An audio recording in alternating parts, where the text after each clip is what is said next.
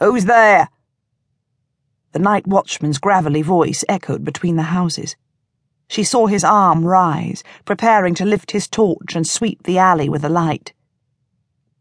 He would find her there, held in the brutal arms of her assailant, her eyes wide with terror as the brute's hand covered her mouth. "I hear ye," the watchman growled.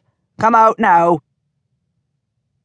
To her horror, Lucy found herself lifted effortlessly against him as her assailant pulled her deeper into the bowels of the narrow alley.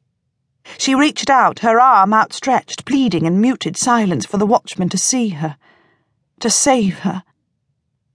But his light did not reach this deeply, and she was being pulled back as if everything was in slow motion. She would die tonight. She knew it. But it would be a painful, agonizing death, for she knew what the villain wanted from her. She could feel it, the hardness of his body pressing insistently against her.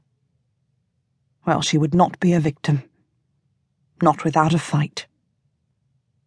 Lucy waited until the right moment. The second when he found a wall and turned her to face him, bracing her against it.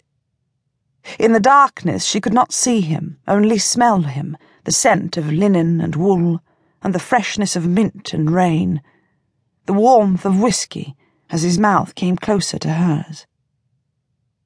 She did not fight him then. She was too small, too weak. She waited until he was closer, until his leather-encased hand caressed her chilled cheek, then down to her jaw, where his fingers curled gently around her throat, and his breath rasped in excitement. She waited until his mouth was descending, angling, until she raised her arm up between their bodies, a show of submission and desire, as she curled her fingers into the breadth of his shoulder.